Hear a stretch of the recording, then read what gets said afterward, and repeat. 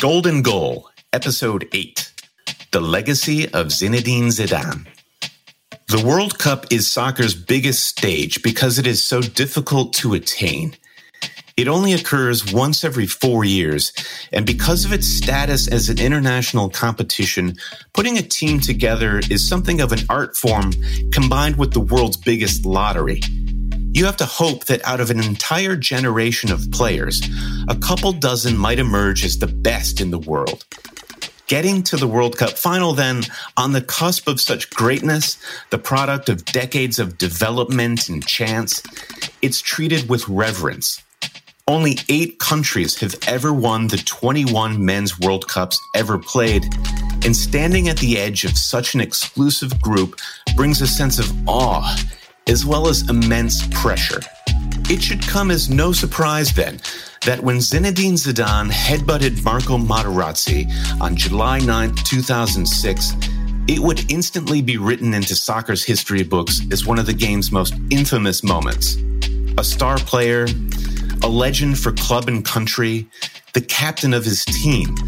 Zidane was playing in his last ever game, and it ended by sending his team a man down in the World Cup final, right when they needed him the most.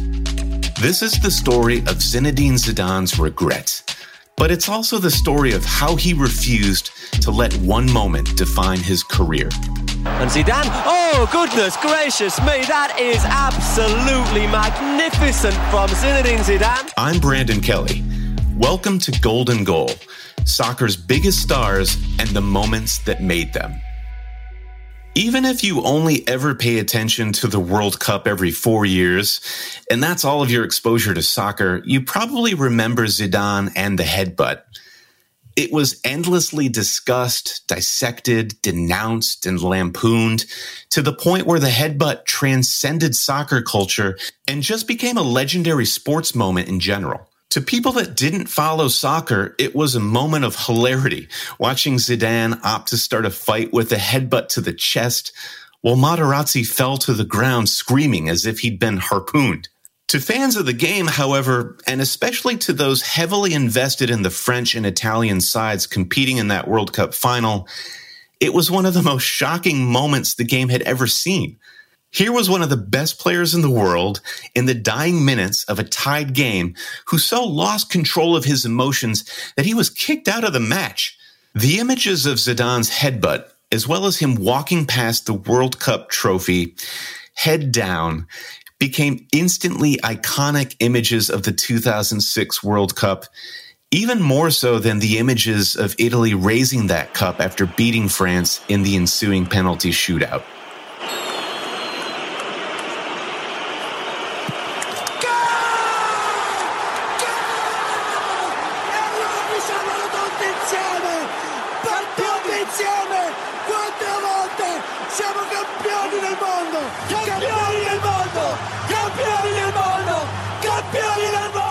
How did it come to this? Zidane, like so many other French superstars, is the child of immigrants. His parents emigrated to France from Algeria several years before his birth. He took to soccer at an early age and was transfixed by Maradona's performance at the 1986 World Cup, in which Maradona put on one of the greatest tournament-long performances in World Cup history. By the age of 14, he had already been picked up by a French side, AS Cannes, and was well on his way to a promising career. He made his professional debut only 3 years after Maradona's World Cup heroics. His profile quickly grew in France, and soon enough, he joined Italian giants Juventus. And then, in 1998, Zidane appeared in his first ever World Cup. That year's tournament was played in France. France had never won a World Cup, but they made short work of their group stage opponents, albeit with a small caveat. Zidane became the first French player ever to receive a red card at a World Cup tournament when he was disciplined for stomping on a Saudi Arabian player. France won their first knockout round game without him, however, and upon his return, he helped France beat Italy on penalty kicks. It wasn't until the final, however, that Zidane would leave an indelible mark. He scored 2 goals in the first half against Brazil, helping to wrap up a famous and first World Cup victory for France at the Stade de France of all places. He was a national hero, able to bring his country the glory that so few other teams had tasted, and he did it right on their doorstep. The celebrations for the team in Paris saw more than 1 million people gathering along the Champs-Élysées to see the team parade with the World Cup. And Zidane himself was projected onto the Arc de Triomphe alongside the words, "Merci Zizou." It is impossible to get more French than that. Zidane was recognized as one of the best and most beloved players in the world, and he followed his World Cup heroics by moving to one of the world's biggest teams, Real Madrid. He soon scored in a final again, helping Real Madrid win Europe's biggest prize, the Champions League. In fact, by the time the 2006 World Cup rolled around, he had already won almost all there was to win as a player.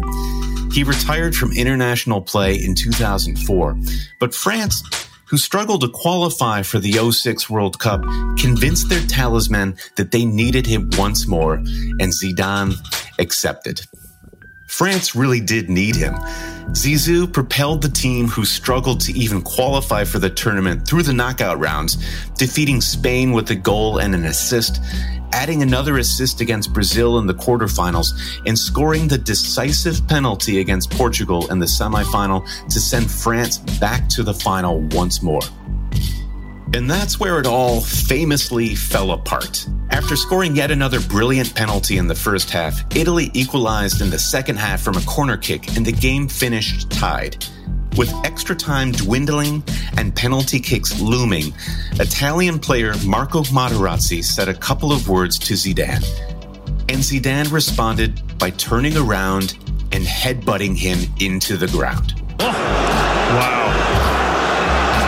Marco Materazzi gets crushed by Zidane, and again away from the play, so Elizondo never saw that. What was actually said?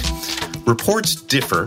Materazzi himself said that after Zidane got frustrated with Materazzi for pulling his shirt, Zidane told him he would give it to him after the match. Materazzi responded by saying he'd rather have Zidane's sister. Understandably, Zidane didn't take kindly to the sentiment, and even years after the match, he claimed he would, quote, rather die than apologize to Materazzi. France lost the penalty shootout without Zidane, their primary penalty taker, and Italy won the World Cup. The headbutt was the last thing Zidane ever did as a professional soccer player, a lasting legacy. But France still welcomed its hero back, and tributes to Zidane began pouring in. He had easily been the best French player of the tournament, and most of France understood and readily forgave him for losing his temper. He was a hero and legend still, especially to France's large Algerian community, and not even the act of losing a World Cup so dramatically would change that. Zidane wasn't quite finished with soccer either. It only took 4 years after the headbutt for Zidane to become involved with the Real Madrid coaching staff, and 10 years for him to climb through the ranks as an assistant and a reserve head coach until finally taking the reins as manager of the legendary club.